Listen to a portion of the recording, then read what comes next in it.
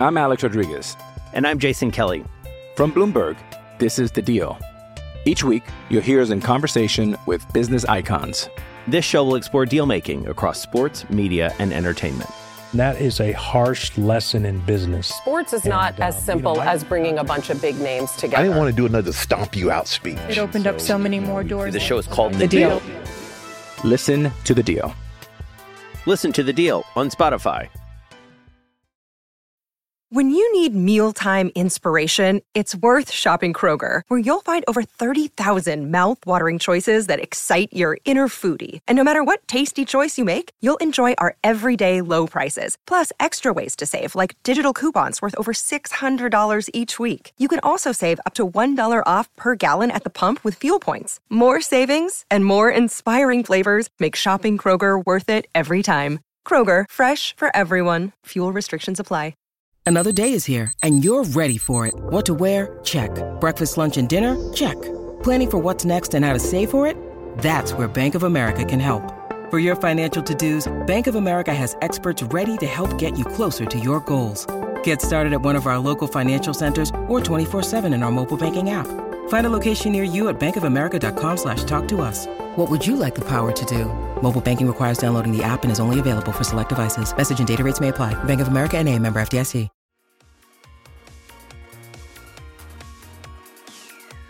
Hi, this is Tony Cottee, and you're listening to the We Are West Ham podcast.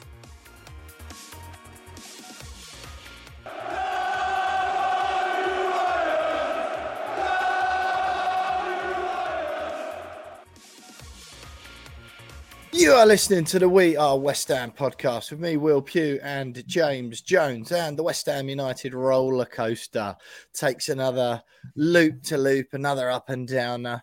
And we're coming off the back of one of the fast, exciting bits, as me and James have been saying for the past month or so now. We think that is exactly what's going to happen for the rest of the season. There's going to be some ups, there's going to be some downs, there's going to be some peaks, there's going to be some troughs.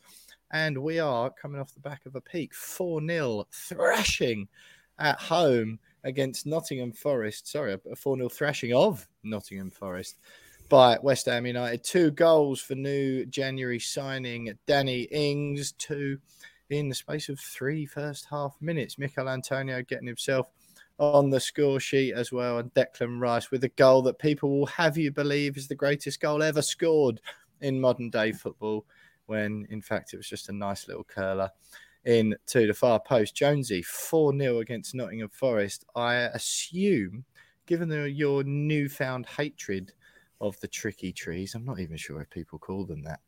In fact, I think it annoys them, so I'm sure you'll be happy for me to use that phrase a little bit more. 4-0 over Steve Cooper's band of merry men, his 30 new signings. I'm sure you are absolutely delighted. I am still on cloud 9, mate. I enjoyed every single minute of that. And funny that the comment section on our YouTube channel is very quiet at the moment, as opposed to when we played them last and it was just full of them having a pop at me. So enjoyed every single second of that, and not just because we beat Forest, but because particularly the second half was wonderful. It was great watching us play pretty well and seeing a striker score goals. It feels like it's a lot because we beat Forest, I'm going to be honest. What do you mean? Yeah, I mean, you said it's not just because I'm really, really absolutely buzzing. Not just because we beat Forest. It feels like it's like 96% because we beat Forest. I mean, mostly because we beat Forest, yeah. Yeah. Put them back in their place a little bit. But generally, though, we needed a win, obviously. But winning like that does no harm, does it? So good for the confidence, good for the morale, good for momentum. And the fact that Danny Ings was able to get off the mark and score those 2 goals, I think is a huge thing for us moving forward for the rest of the season, I think, because we desperately needed someone to just step up and start scoring goals. And that's what he was bought for, wasn't he? So it's good. Right. I definitely agree, Jonesy. I think that was huge. And you were saying last week, as was I, to be fair, Danny Ings needs to start ahead of Mikel Antonio. And I think, like you say, with those 2 goals, it just, I don't think his performance. I mean, tell me if I'm wrong. I don't think his performance was sort of, supersonic beforehand. But to be quite honest, James, he's not really that. He's just a goal scorer, isn't he? He's a poacher. He's a goal scorer. He's a finisher. And what people fail to understand, I find, is that strikers and players like Danny Ings, they're not like easy on the eye for 90 minutes, are they? Their value to a team is that they are they're clever, they're in the right place, the right time, and they're positioning when it matters in short bursts, in the handful of occasions in a football match that West Ham United will get the ball in the opponent's half, let alone actually get it to the player playing up front for us who's supposed to be good at putting in the goal. But that is the value of someone like Danny Ings, isn't it? Is that he's in the right places. And I don't think it always looks too glamorous. But when you've scored the numbers of goals that he has, or particularly at Southampton, he got the move to Liverpool, there's a real player in there, in my eyes. He's a goal scorer and a poacher.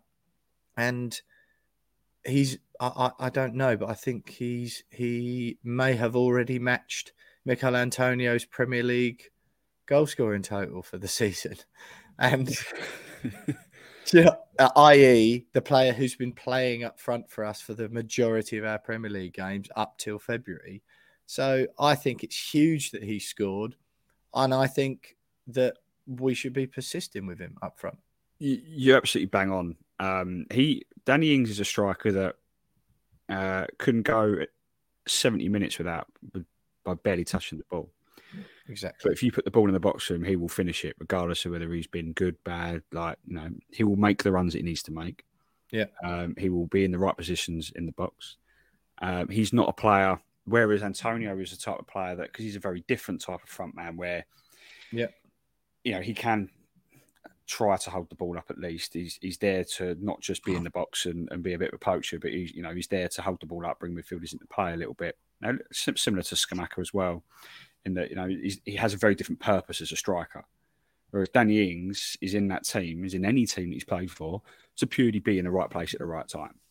And that's what we've been craving for so long. I mean, look at Haaland, and by no means am I comparing Danny Ings to Erling Haaland. Feels like you are. But Erling Haaland is the epitome of that type of striker. If you watch him for Man City, he will barely touch the ball, and he will barely do anything. But he's scored 27 goals this season, and that's because he's got world-class players giving him the delivery, but he doesn't do anything other than be in the box at the right place at the right time and score goals, making the correct runs behind the defence. Hugely impressive, invaluable, and important skill. And obviously, you've got to be good at finishing as well.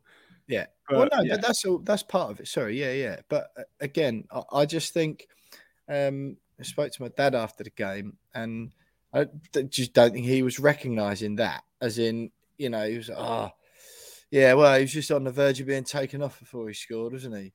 And he was a bit rubbish up till then.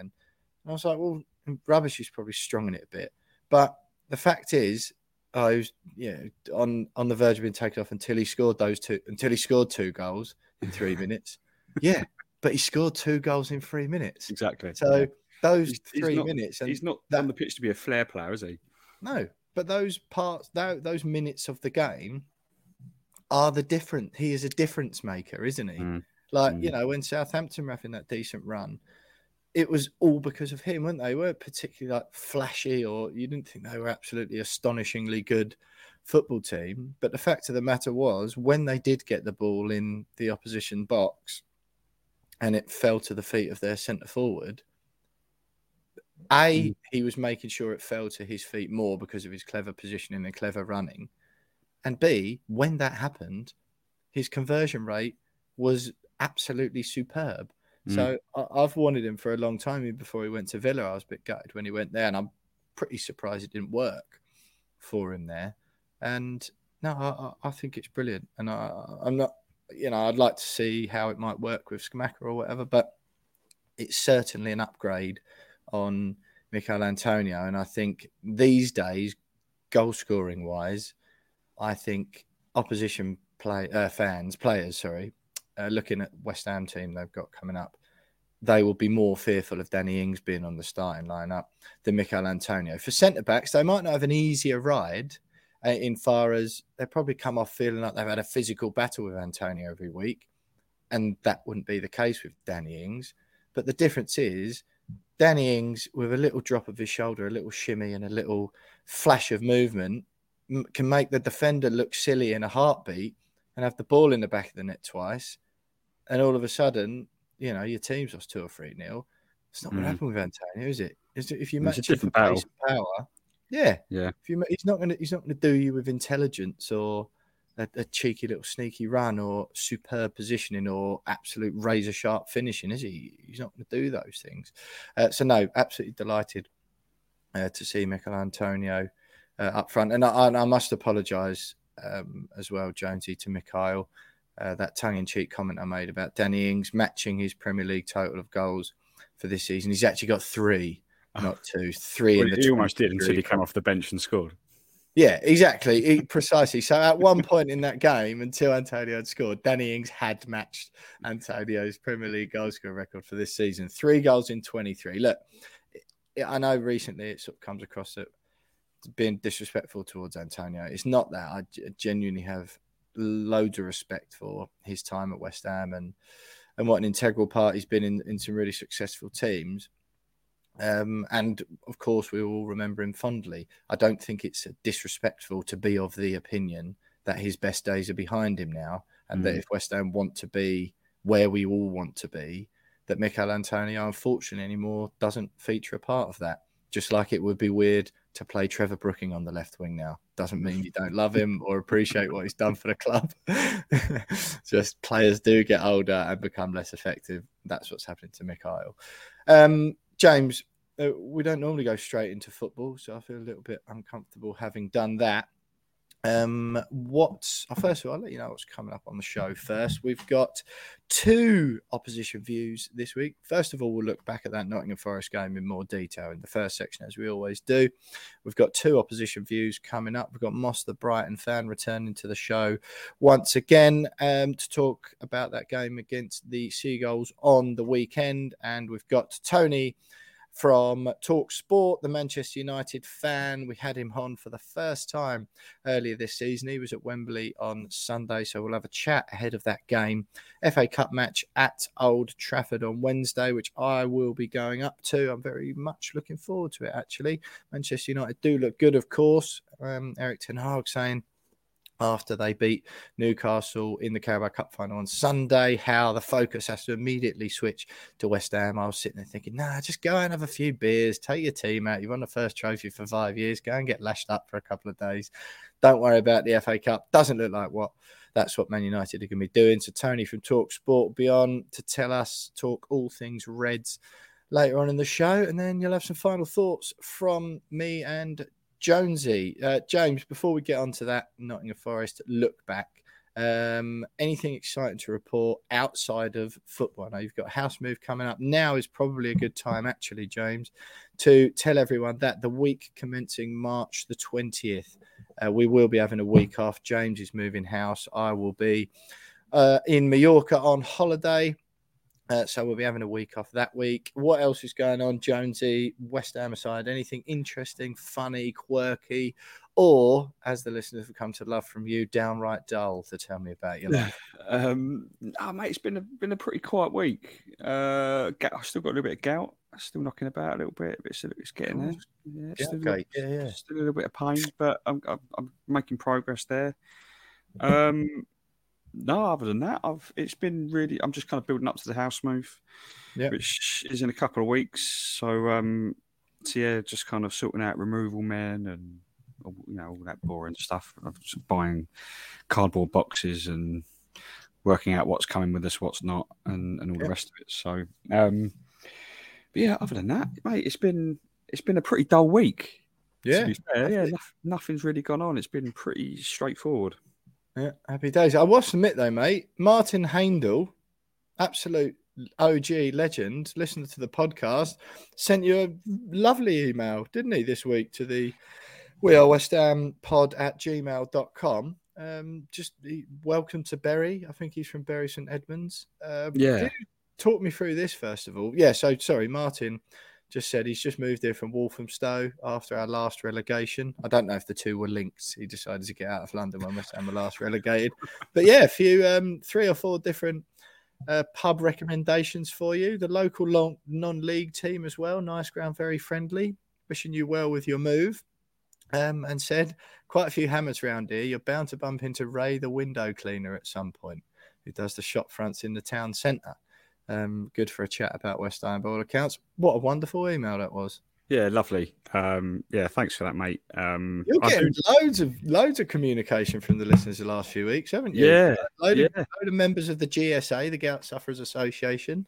Now the Bury St Edmunds House Owners Committee or whatever. Who would have thought having such a dull life would attract such attention? The pub recommendations were very helpful. I already know of the beer house. I was actually in there maybe 3 weeks ago with my father-in-law. It's a good little pub on the corner. So yeah, I like that place. And a couple of others. I didn't actually know. I think one of the other recommendations I've been in once before, but he didn't mention the one that I've noticed is closest to my new house. So I'm thinking I might reply. I haven't had a chance yet. I might reply and see whether he's scouted that one out for me, just so I know before I go. But yeah, no, really nice to know that I'll be welcome in Bury St Edmunds when I do arrive. Quite. I mean, proof, if we didn't know it already, that the listeners to this podcast are actually a very friendly bunch indeed. Clear one thing up for me then, Jonesy. Do residents of Bury St Edmunds, as appears to be the case in Martin's email, just call it Bury? Yes. Or does he think you're moving to the one in the Greater District of Oldham or whatever? No, they do. And I got confused when my sister-in-law moved up a couple of years ago. They moved to Bury St Edmunds, and they kept going, bury this, bury that. And I'm like, but you're not moving up to near Manchester or wherever it is. What are you talking about? No, Bury St Edmunds. And I was like, yeah, I get it, but just call it Bury St Edmunds. Yeah. Or B or V, I don't know. The BSE, yeah. BSE. Very BE, I don't know. Yeah. So yeah, I've been James over CEO the of years. the BSE GSA. Yeah, and I've now got into the habit of just calling it Bury as well now. So people are now probably thinking the same as what I thought before. When I say Bury, they're like, "Well, you're moving up, rather than Suffolk." So, but yeah, I'm pretty sure that's just everyone just calls it Bury. Yeah, why don't they call it Edmonds? Same amount of syllables, isn't it? Yeah, I suppose. Same. Or Saints. Yeah, but then people start talking about Noel Edmonds, then, wouldn't you? Yeah, that's true. Actually. Yeah, very true. Bit weird. Less loath to make that mistake, indeed. Don't forget you can follow us on Twitter at @WeAre_West Ham. I'm at William Pugh _ James is at by James Jones.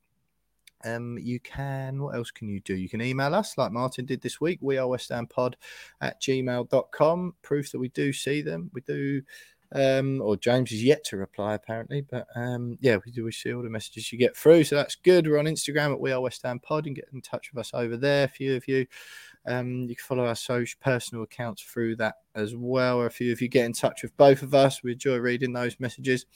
You can get us on YouTube, which is on, again, search We Are West Ham Podcast. I think we're on Facebook as well, but I think, let's be honest, Jonesy, we don't utilise Facebook as much as any of the others, do we? So if you're going to follow us on something, do it on Twitter and on YouTube.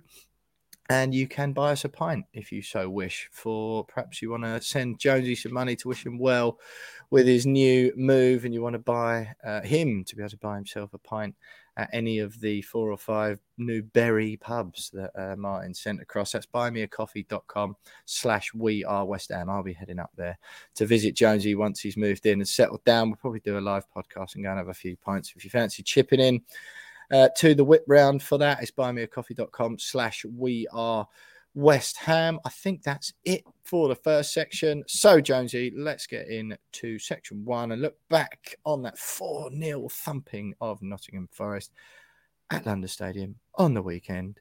Next. I'm Alex Rodriguez. And I'm Jason Kelly. From Bloomberg, this is The Deal. Each week, you'll hear us in conversation with business icons. This show will explore deal-making across sports, media, and entertainment. That is a harsh lesson in business. Sports is not as simple as bringing a bunch of big names together. I didn't want to do another stomp you out speech. It opened up so many more doors. The show is called The Deal. Listen to The Deal. Listen to The Deal on Spotify.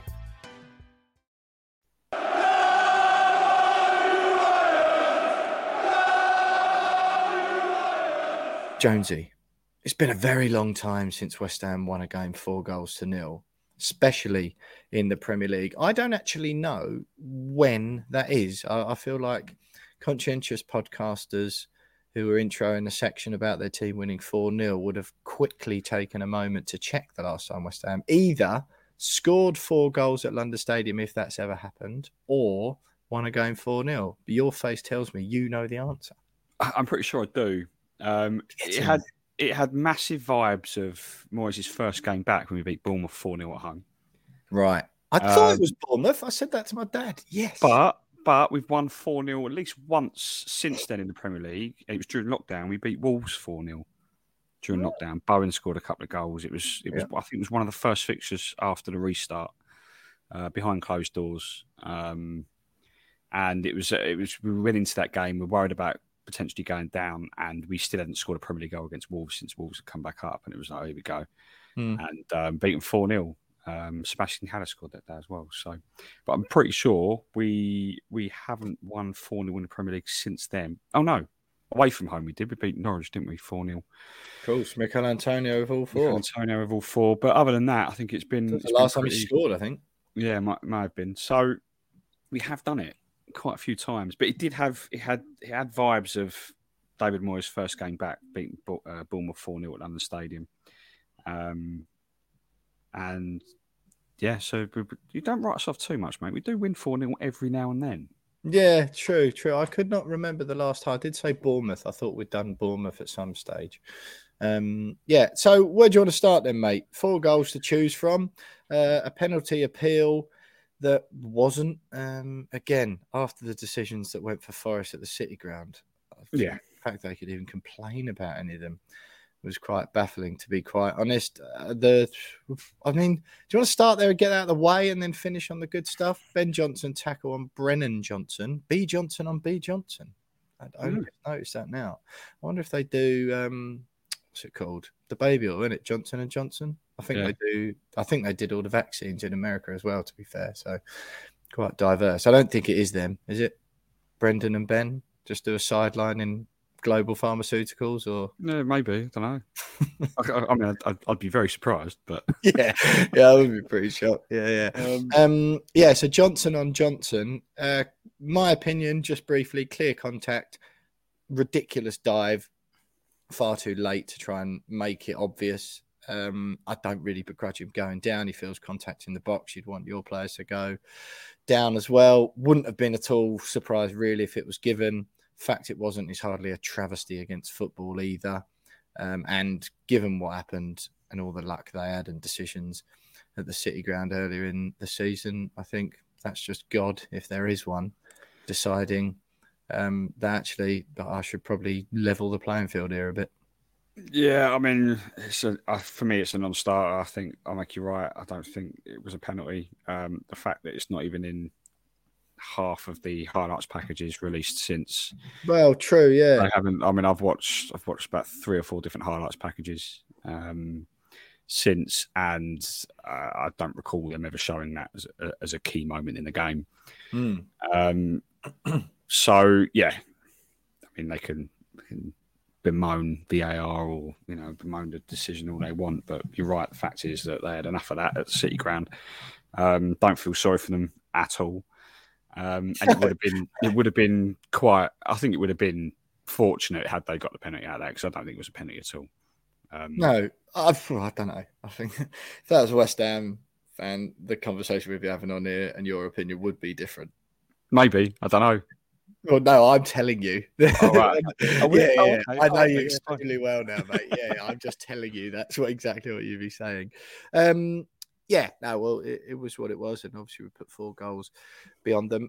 Like I said, we'll finish on a positive with chatting about the goals in a minute. A particularly miserable colleague of mine, curmudgeonly, I would say, not miserable, but curmudgeonly, journalist and West Ham fan, who I think he tweeted something about Moyes last week, and I just replied and was just like, look, lost one. I think it was before the Spurs game. Oh, yeah. No, it was after the Spurs game. He was moaning, saying he's got to go. And I just said, that's only a second defeat of the calendar year. The performances have clearly improved. We've got a couple of draws. but they were against Newcastle and Chelsea, which are obviously good results because they're good teams with good players. But the performances have been better. We've had one bad half out of 6 across those games against Spurs, Newcastle and Chelsea. It's like just because you haven't won, that doesn't mean there hasn't been improvement. Anyway, I bumped into him in the toilet in the office yesterday, just all innocent. Like we were just, as you do normally, not in the cubicles or anything like that. Nothing untoward. And and just sort of having a chat. And he was still, I said, it's good, wasn't it? Saturday 4-0 at home. I'm just like one of those people who just, it's like, how do you, if you're still grumbling after a 4-0 home victory, he's, but, we were rubbish up until we, and anyone, it's like the same, my dad with Danny Ings, he was rubbish up until he scored those 2 goals. Those 2 match-winning goals he scored, yeah. And it's like, West Ham were rubbish up until they scored those 4 goals. It's like, so what, you'd only be happy if we scored the 4 goals inside the first 5 minutes, would you? Like how long are we allowed to still be in the game with a chance of winning it before it's a complete disaster? It's like matches of football are 90 minutes plus stoppage time, and provided you score more goals than the opposition within that time frame, you win the football match. Like that's how it works. Like, and he's like, we were rubbish up until we scored. I was like, well, first of all, we weren't rubbish. And then we did score 4 times. And the opponents didn't score any times. And it's, it's not going to change, though, is it? We'll lose at Man United on Wednesday. And so, well, potentially, yes. But we're going to Old Trafford against Manchester United. So, we might lose that game. Beating Nottingham Forest at home isn't going to determine whether you beat Man United away, is it? What do you mean? Well, it's like, we might I understand why that's something that you would bring up while you're moaning. Oh, yeah, we're going to lose to Man United, so the win against Forest is irrelevant. Yeah, but it's just one of those people. Like I think we are really good, genuinely, at being flexible and pragmatic and open-minded. I think we're both pretty willing to hear another point of view and change our perspective on it. But some people are just so dug into what they believe, aren't they? And particularly when it comes to the Moyes out stuff, it's like, we said a few weeks ago, didn't we, quite openly after the Wolves defeat, perhaps it is time for a change. Like we were Moyes in for a lot of time, but you slowly, you change and you see the evidence, you hear what other people say, whatever, and you go, okay, fair enough. And then, but you don't have to just believe that forever. Mm. And I feel like that's what's been going on. Like there's been clear improvement.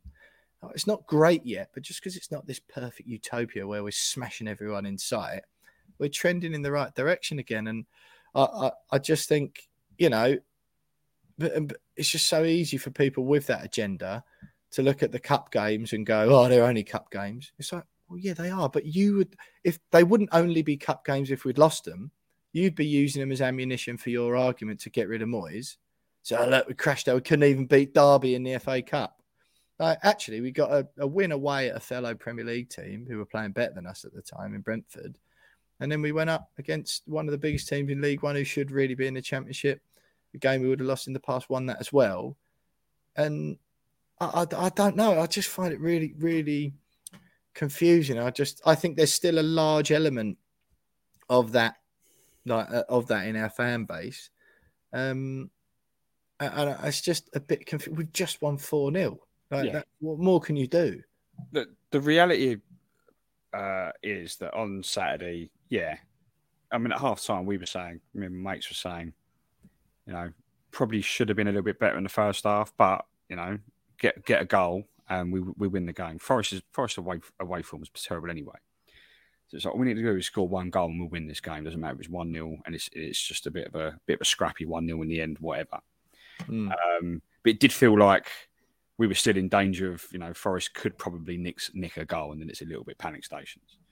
The fact is, we were all expecting Forest to turn up and make it very, very difficult for us very, very early in order to get the crowd a little bit tense and get the pressure on the team. And that's what I would have done if I'm Steve Cooper and Nottingham Forest.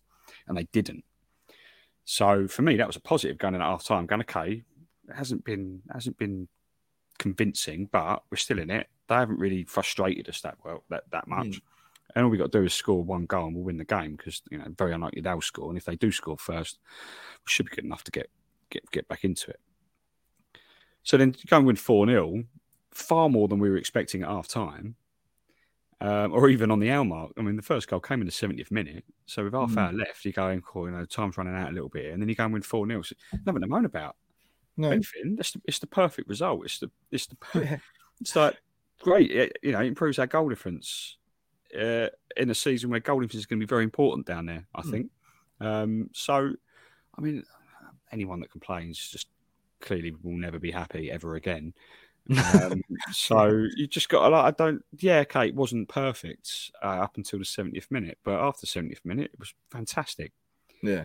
And we completely blew them away. And the striker that we signed in January scored 2 of the goals. Yeah.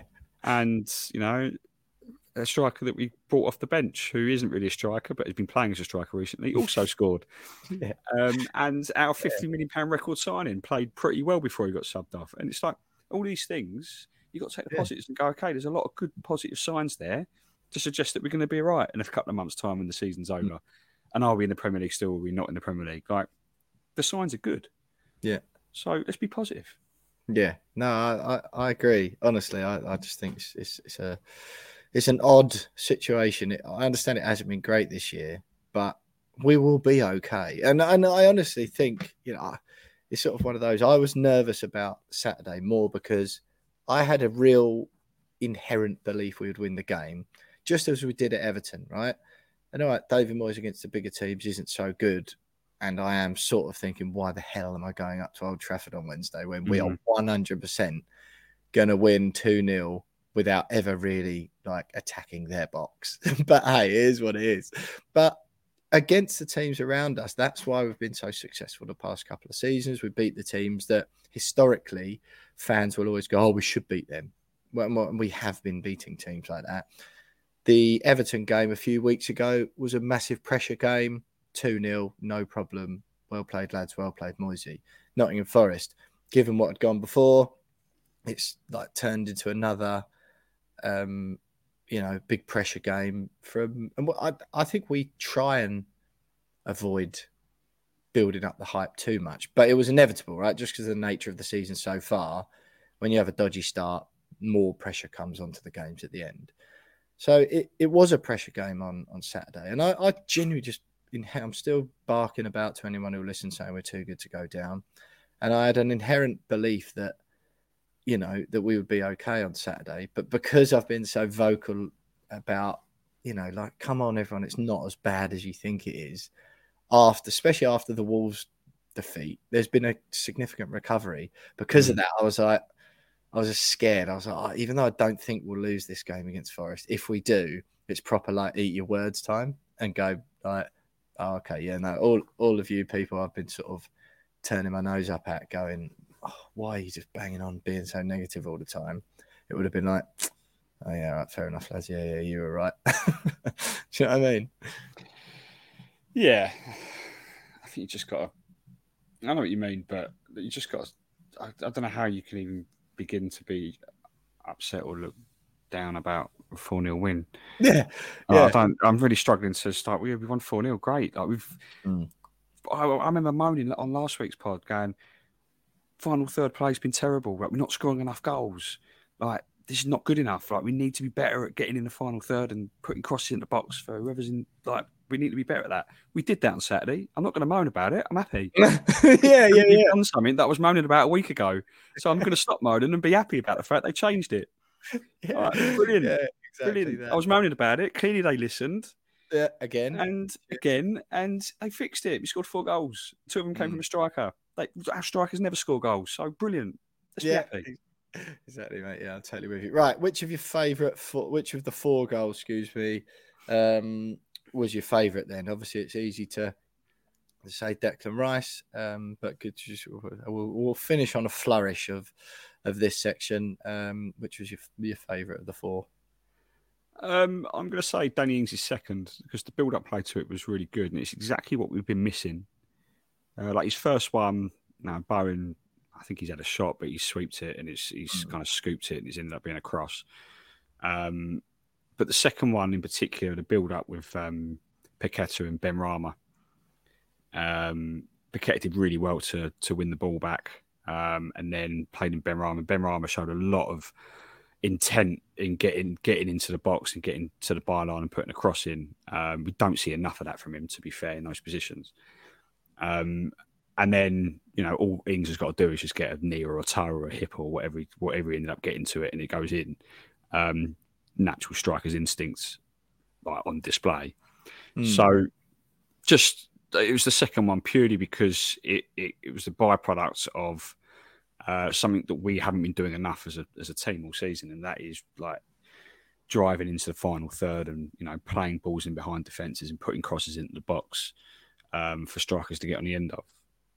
Declan Rice was a good finish, not worldy material, I don't think, but it was a good curling at the top bins. I do, although I've watched it back a few times because I love it how it hits the back of the net just as the Forest players walk in behind. Yeah, Renan Lodi, wasn't it? Yeah, and he's kind of, if you look closely, he kind of looks up, it's the back of the net, and he just looks down again really quickly. He doesn't react at all. It's just he's probably thinking, "Oh my god." Yeah. And then Antonio's goal was very similar in terms of build-up play. Fornals this time getting in the box and putting a deep cross in. So they all had their, they all had attractive qualities about them. But for me, it's the second one, just because it just showed that. It just proved that if you get in the box and put balls in the box and you attack defences, you've got half a chance of scoring goals. And we showed that. We did it 4 times, and that's why we've been doing it all season. But I'm not going to moan because we're going to be positive about it. But yeah, that was my favourite. Yeah, fair enough. I would go for Ingsy's first, and that was sort of a bit of an awkward one with the offside, the VAR, and I just think him getting off the mark, I think he's good. He's brilliant. So important, yeah. Broke the deadlock in the game as well, obviously, and like you said, you didn't feel like you're gonna nose it up from there. Obviously, it was the catalyst for the flurry of goals that came in quick succession after. So I just really want him, as I do with every West Ham player, of course, but just really keen for Ingsy to be a success. And I honestly think he will be. I just think it's a good fit at the moment. We've needed someone who just knows where the back of the net is for a while. It hasn't really got off the ground with Scamacca so far for various different reasons, obviously, namely his injuries. But he looks good when he's about, and it's just nice to have 2 players now who look like who are going to play centre forward and look like they've trained to be a centre forward their whole lives, as opposed to a really good sort of a bit more of an all-round footballer and athlete in Michail Antonio, who's made the position work for himself and been a reasonable success there over the past few seasons. But it's just nice to have a couple of centre forwards playing in those positions. But anyway, Jonesy, absolutely brilliant to get that win over Forest at the weekend. Again, there isn't really a conversation to be had about Moyes in or out now, but obviously got a big game against Manchester United in the Cup on Wednesday. We've moved up to 16th, Jonesy. Another win. I mean, I know obviously we're not going to beat Brighton because we never do. They're looking pretty good under De Zerbi. We'll speak to Moss shortly to hear his thoughts on that game. But another win would get us 27 points. Still looking like 12th or 13th. So it's still not really in the glamour positions. But 4-0 win is brilliant, trending in the right direction. Happy days. Stay with us because we'll look ahead to the Man United game in the FA Cup on Wednesday at Old Trafford next with Tony from TalkSport.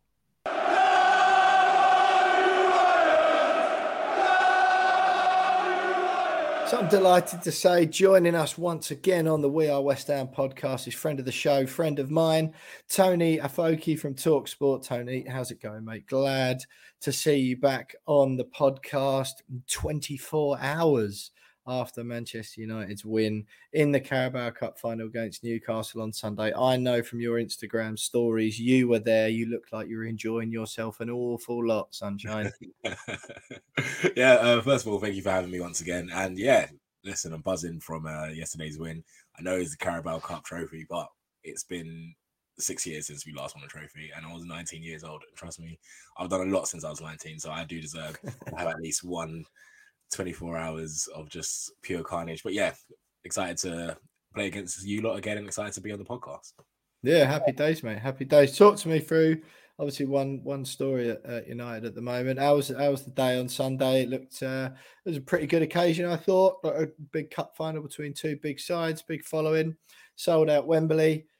Reasonable game of football, but what did you make of it? How was your day? Yeah, first of all, I got to shout out the Newcastle fans. I think they were absolutely class. Like, I barely saw any Man United fans until I was actually at the stadium, like on my way to like go walking down Wembley Way, and even in the Box Park where TalkSport had their OB, there was just Newcastle fans everywhere, and they were proper class, to be fair. So shout out to them. But yeah, a decent day, decent occasion out for both sides. I think the game was pretty, even though I could say I was probably had like a couple too many beers, but the game wasn't really that great. Like, it was more game management after two decent goals rather than we completely battered them. But at the end of the day, we got the result.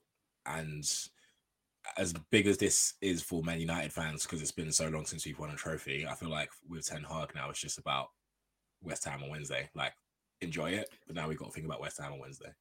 Well, that's what was sort of irritating me the most after the game. Obviously, I was delighted when you beat Barcelona last Thursday, because I thought, excellent. That's one thing they're still focusing on. Then when you won on Sunday, obviously knew that was coming up. You're at Liverpool in the Cup on the weekend. I was like, absolutely brilliant. They're going to exhaust all their energy supplies. The FA Cup will be their lowest priority. There'll be a few peripheral fringe players getting the nod. But yeah, I was a bit mortified afterwards when Erik ten Hag was asked, would it be champagne for, I think Roy Keane asked him on the telly, would it be champagne for the players and the coaches tonight? He said the managers and the staff maybe, but the players have got training tomorrow. I think United got a 10 p.m. flight back to Manchester last night. And then we're in for training today, focusing on Wednesday. I was like, that's a bit annoying. I thought it might be like a night on the tiles. They could have gone out with you. That would have been an absolute result. I know. I'm waiting for that one day. Yeah, exactly. But yeah, you're right. It was very much, this is good and we'll enjoy it because we should and we have to. But yeah, the sort of mentality straight away, it was all very much, this is just the beginning, blah, blah, blah. Do you feel with that sort of chat, Tony, that's sort of what they have to say, playing for Manchester United and being Manchester United manager, just because to sort of avoid the criticism of, it's just the League Cup, like, calm down, we're Manchester United. Do you feel like they sort of have to say that, or do you feel he actually means it? The thing is, I feel like he actually means it, because if you focus on a lot of Man United's cup games this season, we haven't really rotated. Which it's for a fan, it's quite scary. I feel like the most we rotated was Charlton at home, but you still had 89 million Anthony starting. You had Kobbie Mainoo, 17, who made his debut. But other than that, he doesn't really rotate. So I'm not saying I'm worried for West Ham fans, but I feel like West Ham fans should be worried, because we now have a manager who's kind of obsessed with winning, and he doesn't prioritize trophies, or doesn't want to prioritize the league. Like, I wanted top 4 and a trophy. I've now got my trophy and I'm still focusing on top 4. But now I know how my manager is. I'm thinking we might as well just go for it all. Even though I still think Man United are a couple injuries away from completely capitulating. But I don't think he just wants to do it. Like, I don't get it, but at the same time I do, because this guy is just obsessed with winning. So I'm like, I know this is a big game, because you win this, you get into the quarters of the FA Cup. But then I'm thinking we've got Anfield on Sunday, and we haven't won at Anfield since that Juan Mata bicycle kick. So it's been a long time. So I'm really looking forward to what we can do with a kind of shaky Liverpool team. But we've still got you lot to play. Yeah, that's what I was sort of. It's one of those, isn't it, where opposition fans always look for weaknesses where they can, and potential reasons why they might be able to beat someone or have an advantage over another team. West Ham's game, of course, on Saturday. You've got that extra day. We had a good win over Nottingham Forest, but our confidence generally is shaky at the moment. The David Moyes' record, away in particular, but just generally against Big Six sides is awful. And it's one of those, you go, big games, etc., etc. But the big game against Barcelona, the big game on Sunday, you've won both of those. So while, you sort of think, there's fatigue, or you hope there's fatigue, and then Liverpool, focus on Liverpool on Sunday because that's a big game. That'll be in Ten Hag's mind, which of course it will. you sort of feel, well, yeah, but they've got that winning feeling.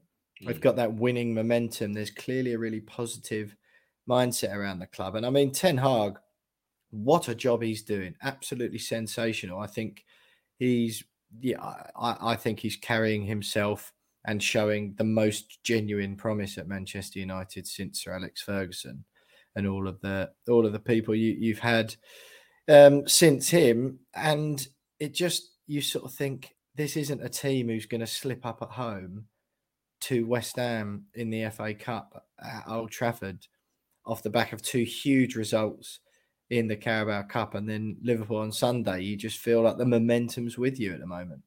Yeah, 100%. I remember you guys, I think you knocked us out of the FA Cup at Old Trafford.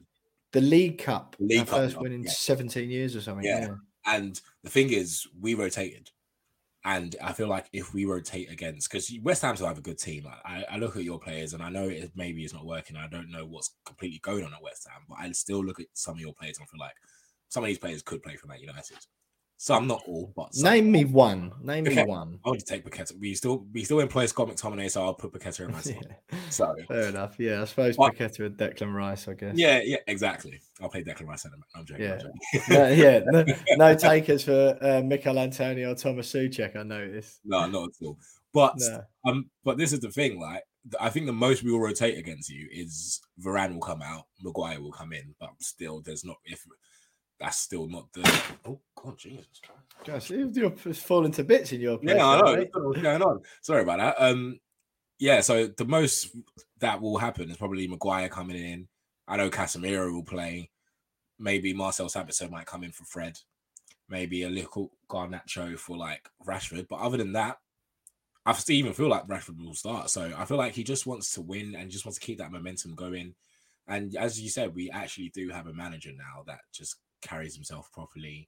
I've suffered with a lot of managers, and bear in mind there were some good days of Ole Gunnar Solskjaer. I'm not gonna deny that, but the difference is now he's just holding players to standards, to high standards, and I feel like this is the first time of what Man United should have been. Like going into that final yesterday, I was quite confident, and not because of the win against Barcelona, but it was just the fact that we have a good manager, and we have a manager that's obsessed with winning, and he's just not going to lose this game. And I know Newcastle were hard to beat, and I was thinking, you know what, we didn't beat them at Old Trafford this season. It was a 0-0 draw, but I just went into that game thinking I'm quite confident, and it's been a long time since I've been a Man United fan, because we got to finals with Ole Gunnar Solskjaer, we got to loads of semi-finals with him, but I was never really confident. I was like, okay, if this goes our way, if we counter them, if we soak up the pressure, that happens. But with this team now, we've just sorted out our spine and we just look like a completely different side. And he's getting the best out of players that were there before. I feel like that's a big thing. There was a lot of players who were there before who we signed for higher money. So this is what they should be doing. Like we were a banter club for ages, and I know Ten Hag's doing a massive job, but this is what should be happening. Yeah, no, quite. But I think it's so hard. It's so easy to underestimate the enormity of the job at Manchester United, isn't it? You know, for the pressure that comes from all over the place. I think Ten Hag's deal with the Ronaldo situation was exemplary. I think he done really well there, and it's bearing fruit already. You just feel like it's about Manchester United again rather than Cristiano Ronaldo. You know, you haven't really. Rashford's playing amazing football at the moment, but it's not the Marcus Rashford show, is it? You've got Fernandes who's doing okay. David De Gea is still pretty reliable, breaking Peter Schmeichel's record. Varane, Casemiro, excellent. And if you just don't feel like it's about any of those, it's about Manchester United being successful again. And it does look like you're in reasonable shape to do that this season. And it is funny though, Tony, isn't it? All of a sudden, how the League Cup's a really impressive competition all of a sudden from you, like United fans. I didn't hear that. If anything, I thought it was the Mickey Mouse Cup last season, if you heard what most people out of Old Trafford had to say. As I said, it's been 6 years. And for me, that as a Man United fan that grew up in the early 2000s, I enjoyed a lot of my childhood. So I will take anything. I am not biggest accusers. I remember back in the day where we lost the FA Cup semi-final to Everton. I want to say it was probably like 2006. The league was already wrapped up by then. And I remember going to my mum like, we were in the final 2006, mate, against Liverpool. No, it was semis. It was a semis.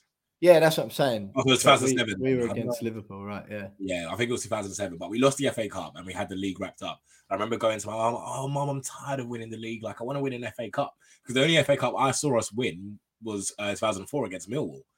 Yeah. And I was like, yeah, like, I want to win an FA Cup. Like, I'm tired of winning the league. And what I will do to win a league right now. So I've now kind of got to being like, I'm kind of being a normal football fan where you don't win every trophy, and now you've got to take them because they come. So it's not been easy. No, I mean, you the amount of people, Tony, listening, going, listen to this bloke. You're on a West Ham podcast, remember?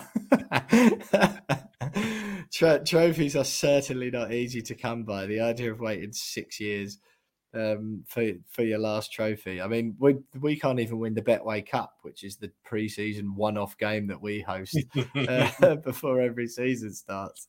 So yeah, no, I just think things seem to be looking up, and Ten Hag's even got to that stage where he's almost making Manchester United likeable as someone who has historically detested them. So he's obviously doing something right. But listen, mate, talk about that game on Wednesday. Then you mentioned already some of the potential rotations that you think might occur.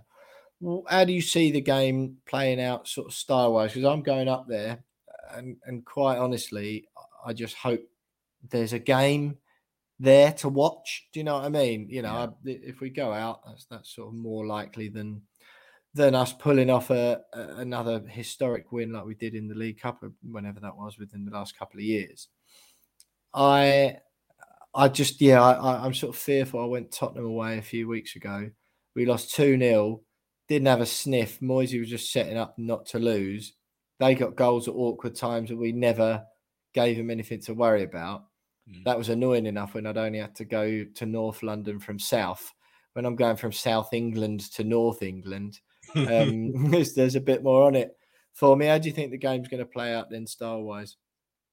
Style-wise, I feel like it depends on how you guys set up, because Man United can get caught out. As good as we are and as good as we've been playing, if teams take their chances early on, like for instance, that Leicester game the other day, on paper, we won 3-0, but really and truly, 20-30 minutes in, we should have been 3-0 down.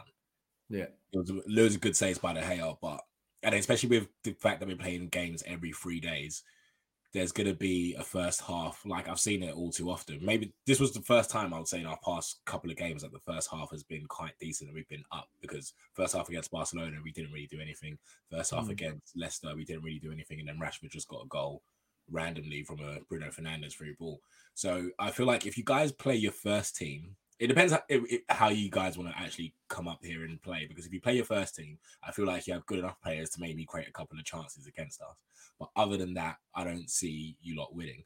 So I feel like stylistically, I'm not going to say we're going to completely control the game, because I feel like West Ham are a good enough side to create some chances against Man United. But I feel like possession-wise, we'll have most of it. It won't look like complete control like the home game against Tottenham, but it will be like one of them ones where we will be having most of the ball. You will create a couple of chances in transition, and that will be it, really. I feel like it could be a 0-0 first half, because we have been recently, with the amount of games we've been playing, our first halves haven't been great. So it could be a 0-0 first half, and then second half we just turn out, put Garnacho on or something, and then something happens. But I just don't see us having complete control, but I do see us still going through, if that makes sense. Yeah, that's basically what happened at Tottenham. It was just, we worked really hard to stand still at 0-0 in the first half. And then the second half, it all just fell to bits, and it just felt a bit inevitable Tottenham were going to score. I'd love to see us get an early goal, but I fear it may go exactly how you said it. A couple of goals from United in the second half. But listen, Tony, it's been absolutely brilliant having you on. Tony Afoki from TalkSport there, big Man United fan. Just give us a score prediction. West Ham versus Manchester United at Old Trafford Wednesday night in the FA Cup at Old Trafford, Tony. I'm going 2-0. Yeah, I assume you mean to Manchester United. I'll ask just for the sake of prosperity. I'll be honest. I'm inclined to agree. I'd like to think West Ham could to get one over the line, but yeah, I am inclined to agree with you there, mate. Are you going up for the game on Wednesday? No, not this one because I've got a game on Thursday, but then after that, I think our next home game is Southampton, which I'll be going up for. Happy days, mate. Happy days. Well, listen, Tony, it's been brilliant having you on. Tony Afoki there, Talk Sport, broadcast journalist and Man United fan, friend of the show, friend of mine. Stay with us because we'll have Richie Mills from Sussex Live coming up next to look ahead to that Premier League game, West Ham against Brighton at the Amex this weekend. All of that is next.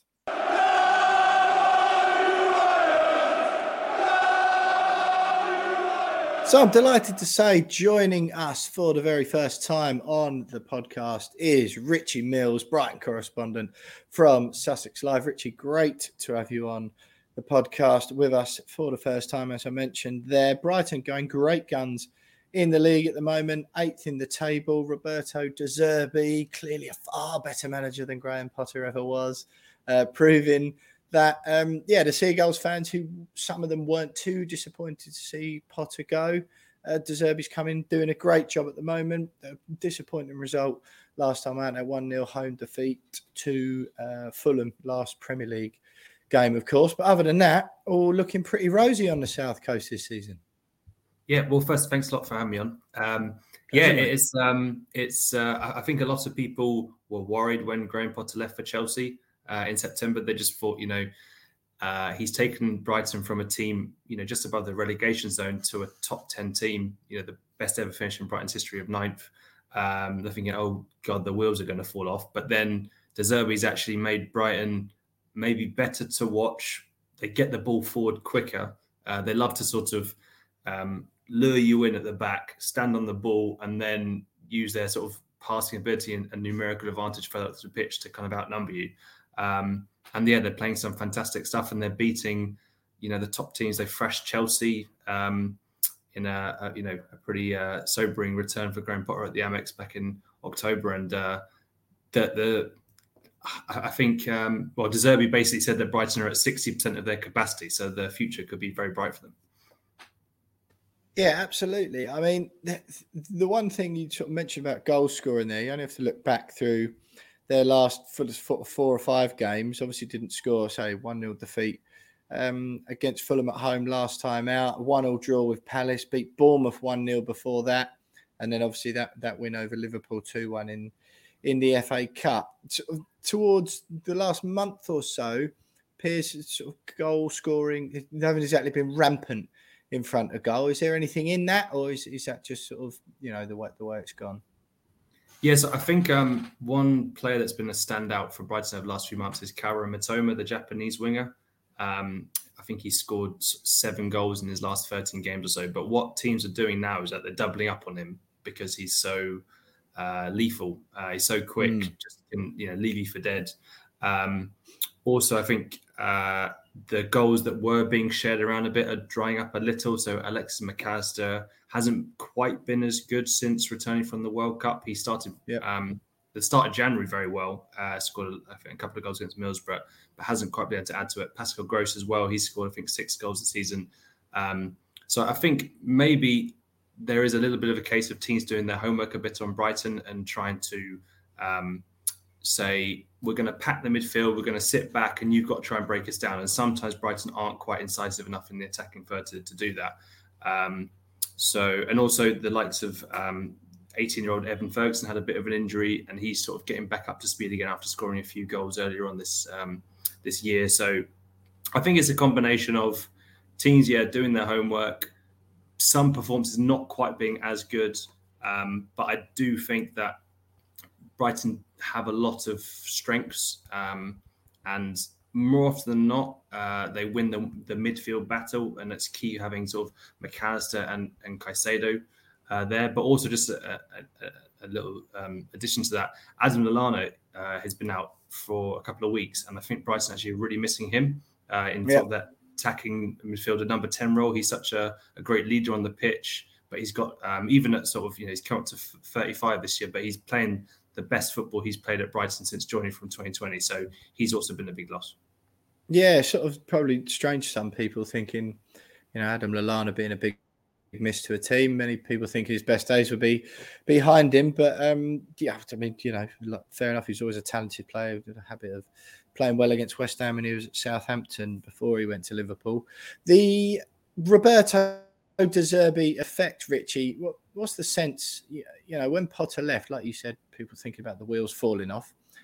He seems to be the sort of character that football fans absolutely love. And is he not proof that the way it's run down there, Paul Barber obviously, pulling the strings, that the way Brighton are run in comparison to some other clubs in the Premier League, you'll know West Ham fans have had their grievances with our owners over the past few years. Brighton and Brentford are probably heralded as the two standout football club ownership models in the Premier League. Is it not just proof, the De Zerbi effect, that it's actually above him, where just as much of the excellent work is being done as it is in the touchline? Yes, it's a good question. I think it's a combination of both. I think Brighton fans and even the Brighton hierarchy actually feel that De Zerbi might be a better coach and take Brighton to higher levels than Potter could. But also, the point you raised about the kind of the board and that sort of thing. So Brighton have got this, I think it was from The Apprentice years ago, bounce back ability. They kind of, they lose Ben White, who was one of their best players a couple of seasons ago, but then the following season, their defense improves in terms of conceding goals. They lose Marc Cucurella for, obviously they bought him for 15 million, sold him for nearly 4 times that amount, but now they've got a left back, Pervis Estupiñán, who could be better, and he's actually providing more assists. Basuma left, and everyone's thinking, oh no, that's a massive gaping hole there. And Moises Caicedo slotted in fantastically. So they just seem to have this sort of conveyor belt of talent that just keeps on being, produced. And with De Zerbi, I think he was quick to sort of praise Graham Potter for sort of laying the foundation to allow them to have the success. But I think there's so much sort of basically the former Brighton technical director, Dan Ashworth, basically said that Brighton is like the spokes of a bicycle. So you've got all these little strands that go off in these different departments, and they're all really well drilled and they're talking with each other. So basically, when one goes out, another one just comes in. So it's the whole system that is really well put in place. Yeah, right. Yeah, exactly. And obviously, Paul Barber, Tony Bloom putting those spokes or that framework in place, I guess. This has got to be applauded. Richie, I've vowed on this season to not let myself get so mentally dragged down by the fact that West Ham United have not beaten Brighton and Hove Albion in any competition since their return to the Premier League. The last time we recorded a victory over them was the 14th of April, 2012. I actually got the date wrong elsewhere on this podcast. I thought it was 2013. So we're approaching in on 11 years that since West Ham's last victory over Brighton. It's been 11 attempts since, 5 defeats, 6 draws. The 6 draws are in the spin, but it's on the spin between 2019 and 2021. The last 2 games we've played against the Seagulls resulted in a 3-1 defeat and then a 2-0 defeat. Last time out, I've said I'm just going to ignore it. I'm not thinking about it anymore. I'm choosing to not. I've already accepted that we're not going to do it again. In my head, West Ham will never beat Brighton and Hove Albion until the end of time, and I've decided, it's as a sort of modern, progressive, liberal young man as I like to be, I've just decided that I'm not going to carry the negative emotion attached because last season, when we beat lost last time, I was just absolutely, I just couldn't cope with it anymore. We had a lot of Brighton fans getting in the comments on our YouTube channel saying, it's just this sort of entitlement that makes people, hate clubs like fans of bigger clubs or clubs who think they're bigger than us, blah, blah, blah. Little old Brighton. And it's not any of that. I think I really like Brighton. I like the city. I like all the Brighton fans I've ever met. I like the kit. I love the way the club's run. The football's good. Everything about the club is great. But the fact that West Ham have been able to beat them in 11 meetings just infuriates me. We've beaten all the other teams, the top 6, at least once since then. It's just one of those weird little glitches that football throws up every now and then. What do you make of it from your stance? Because not a single win in 11, where arguably the two sides are at a relatively similar level. It is just one of those odd things that happens in football, isn't it? Yeah, it's just well, firstly, I hope you feel a bit better after that kind of venting, but you feel a bit more catharsis therapy.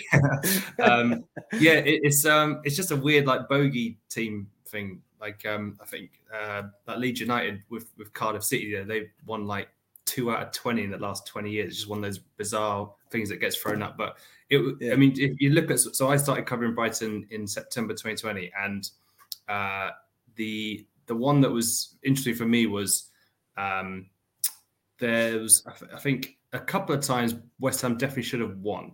I think the Neil Maupay late goal last season, the overhead bicycle kick, that was a game where West Ham probably deserved to win, but couldn't quite get over the line.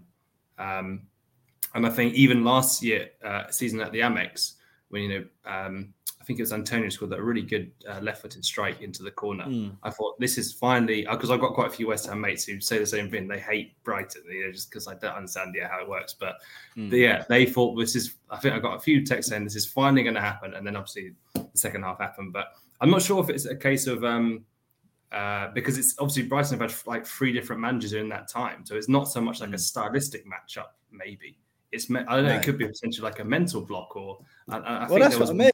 Yeah.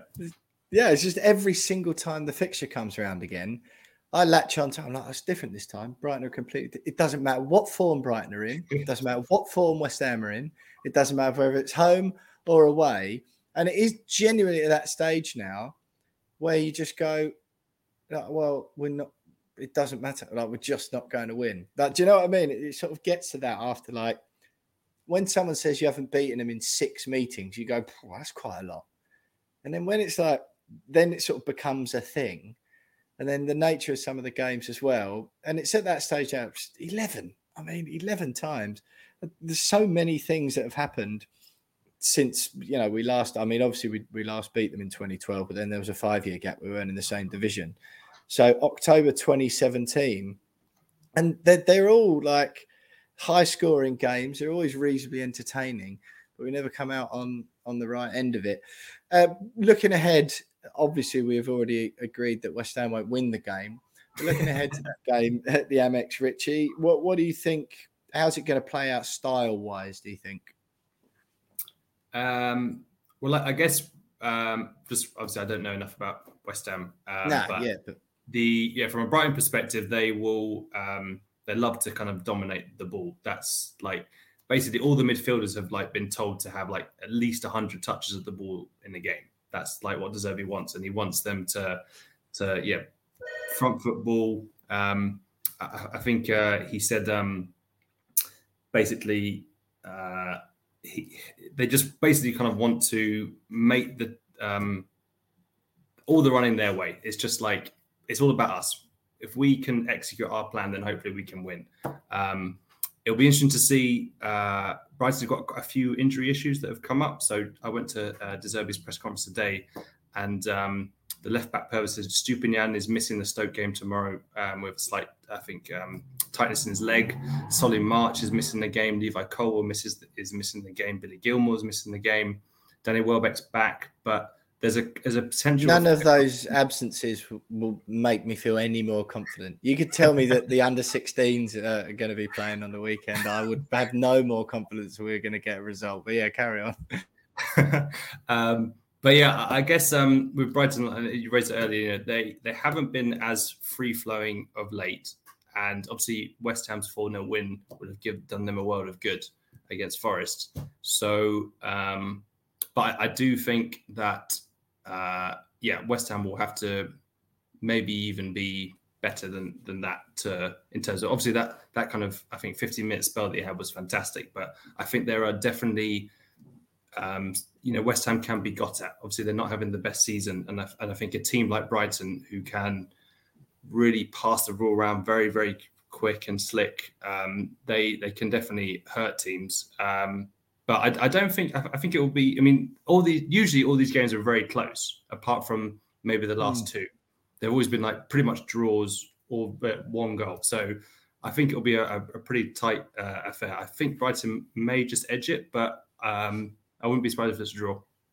No, I think it's odd because whenever, funny enough, whenever, the opposition views we do, whenever people say what you said there about teams liking to dominate the ball and all that, me and most West Ham fans who've watched us under David Moyes the past few seasons so successfully as well, go, that's a result. Because we don't mind that at all. Moyes is quite happy to have 30, 35, 40% possession in most games and try and pick off on the counter-attack. That he has tried this season, which is probably why we've struggled to perhaps try and dominate the ball a little bit more. But I find away from home, that's there is that, ability among West Ham's players to perhaps do that a little bit more and absorb a bit of the pressure and let the other team knock the ball around a little bit. Because at London Stadium, obviously, there's a bit more of a pressure from the fans, the home crowd, and that sort of thing to dominate a bit more, at least be in the game a bit more. Which, weirdly, hearing you say all that gives me a bit more confidence that, not that we'll win, of course, but that we that we might at least score a couple of goals, because I just find that won't matter at all to Moisey away from home. You haven't got the pressure of the crowd. If you're just sitting back and absorbing, that's okay. I am a little bit concerned, however, that, like you said, the feeling is pretty good at Brighton at the moment. You've had a bit of, or the Seagulls have had a bit of rest, and we're going to Manchester United on Wednesday night in the FA Cup, which, is going to be a bit of travelling involved in that, of course. And then the game itself, I can see it being a very cagey encounter as far as West Ham are concerned. If we're able to pick them off on a break, then happy days. I would back us to score.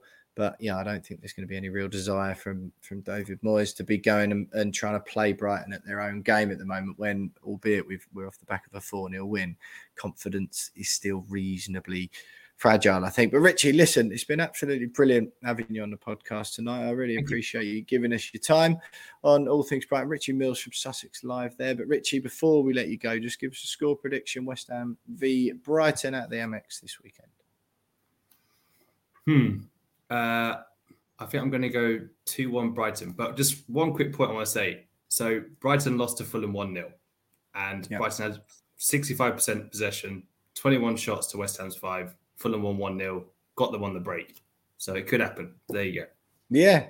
I mean, I appreciate, honestly, though, I've decided, Richie, that it's the hope that kills me. So you actually think you're being helpful by trying to give me something to hold on to there. I'm more than happy to I just want you to tell me that West Ham get thrashed, because I'm all right with that. And I'm making a conscious choice to let go of the anger about it. You are a very good team. You got Europe the last 2 years. I feel like this is like, I mean, Moyes sometimes does have these type of seasons when it does go, it's a peak and then trough type thing. But I still think I still think you'll come good. But again, Richie, what you've done there, you've just highlighted the fact that in the best 2 seasons West Ham have had in my lifetime, we still failed to beat Brighton and Hove Albion across 4 fixtures. But listen, Richie, it's been great having you on. Richie Mills from Sussex Live there, Brighton correspondent. Thanks very much for giving us your time, and stay with us because you'll have some final thoughts from me and Jonesy next.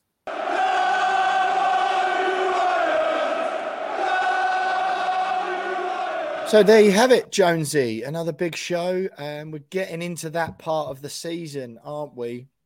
Where West Ham United are going to have 2 or, most of the time 2, sometimes 3 games within the space of a week. We're going to be busy. It's going to be double opposition views, double look backs all of the time, or most weeks from here on out. One thing as well, of course, Jonesy, that happened this week, the Europa Conference League draw. We've got Cypriot side Larnaca home and away. What did you make of that draw when that was made early this week?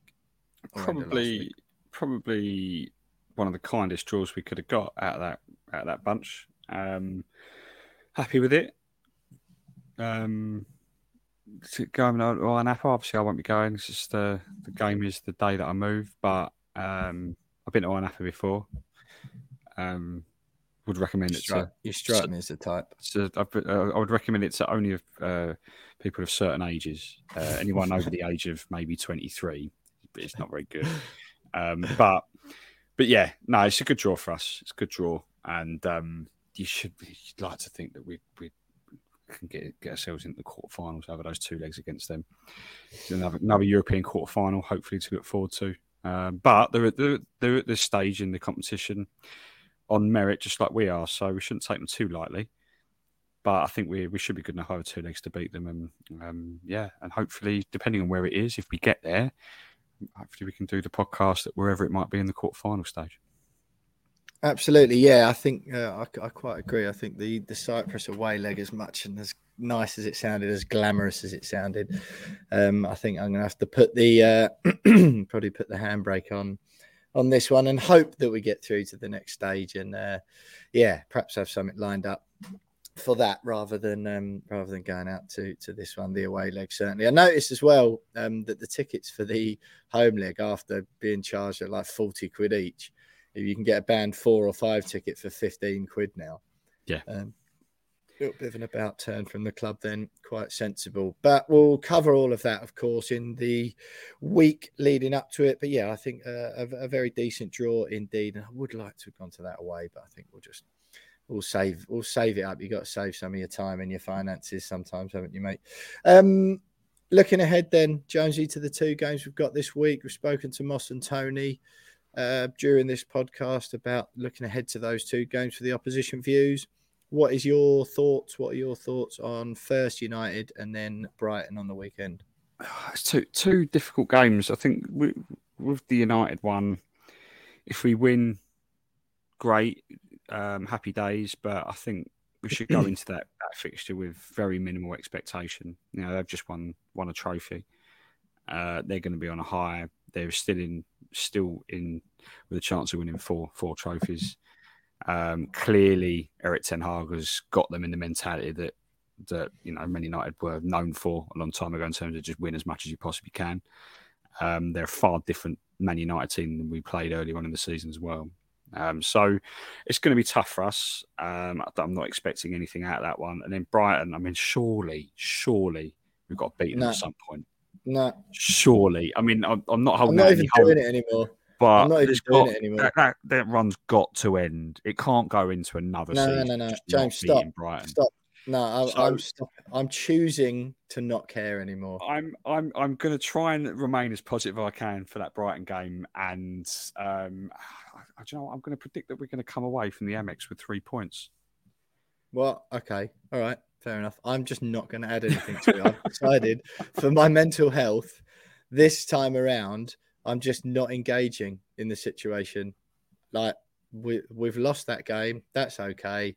If we get a draw, okay, that's wonderful, fine. I'm okay. We're not going to win. I'm just not engaging with the situation because it was just too much. Like the last time, the numbers are just so silly. They're just so ridiculously silly. The amount of times it's been it'll be 10 years. I think it's already been 10 years. It was 2013 the last time we beat Brighton and Hove Albion. I think that was at home. It was in the Championship. The last time we beat them was 6-0 in the Championship. Yeah, I think that was 2013. So, it's a ridiculous record. And again, and I'll stress, in case there's anyone listening like there was before, and Brighton fans get all up in the comments going, "Oh, it's this sort of attitude that that makes people not think you've got a what's it called, superiority complex, or think you're just so entitled, aren't you?" No, I know Brighton's doing really good things, really well-run football club, play some really good football. But, we've beaten Chelsea, Manchester City, Liverpool, Tottenham. We've beaten all of those teams, Manchester United even. Arsenal. We've beaten all of those teams in the last 10 years since we last beat Brighton. So it's not because I'm sneer. I just think just through luck or a dodgy decision, you should be able to beat a team once in 10 years. That's all I'm saying. Nothing offensive. But those are just forces we cannot control, James. So we're not going to win that game. I am hopeful. don't know, Man United just look good for Wednesday. I'm obviously going up there with my dad with about 6,500 other away fans. So I'm looking forward to the occasion, the atmosphere. Old Trafford's probably my favourite stadium in England to go and watch football at. You can feel the aura of the place. So I'm looking forward to that. We'll always try and get up there whenever West Ham play. If I can, not particularly hopeful. The only thing I'm holding on to is the fact that United had the Barcelona game in the Europa League last Thursday, the Carabao Cup win on Sunday, and they've got Liverpool in the league at the weekend. If ever there's going to be a time when they're not going to prioritise this game, it's this week. But you just sort of feel they're in that sort of winning momentum. They're only playing Liverpool, and Liverpool are terrible this season. They won't see that as a test, will they? True. And Moyes' record, as we know, at Big Six sides, not great. But we did win. We did break up whatever it was. How many years was the hoodoo, Jonesy? Like 20 years, maybe? That was 17-year. It might be 17 years. Like that we had.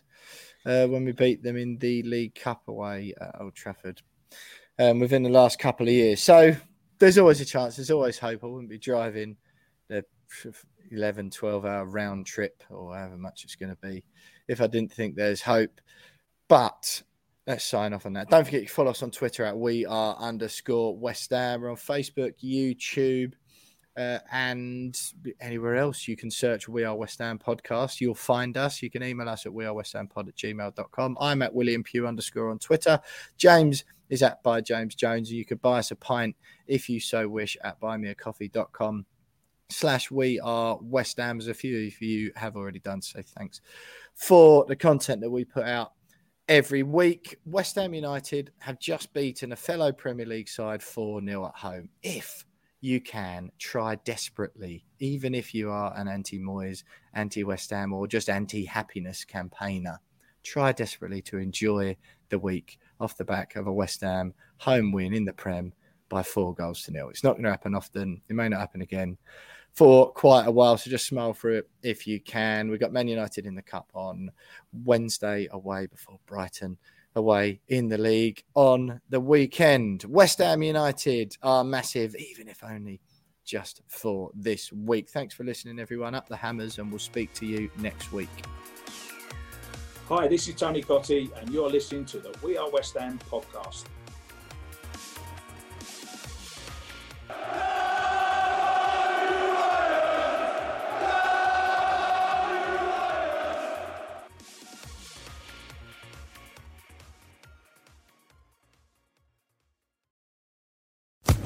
Social Podcast Network.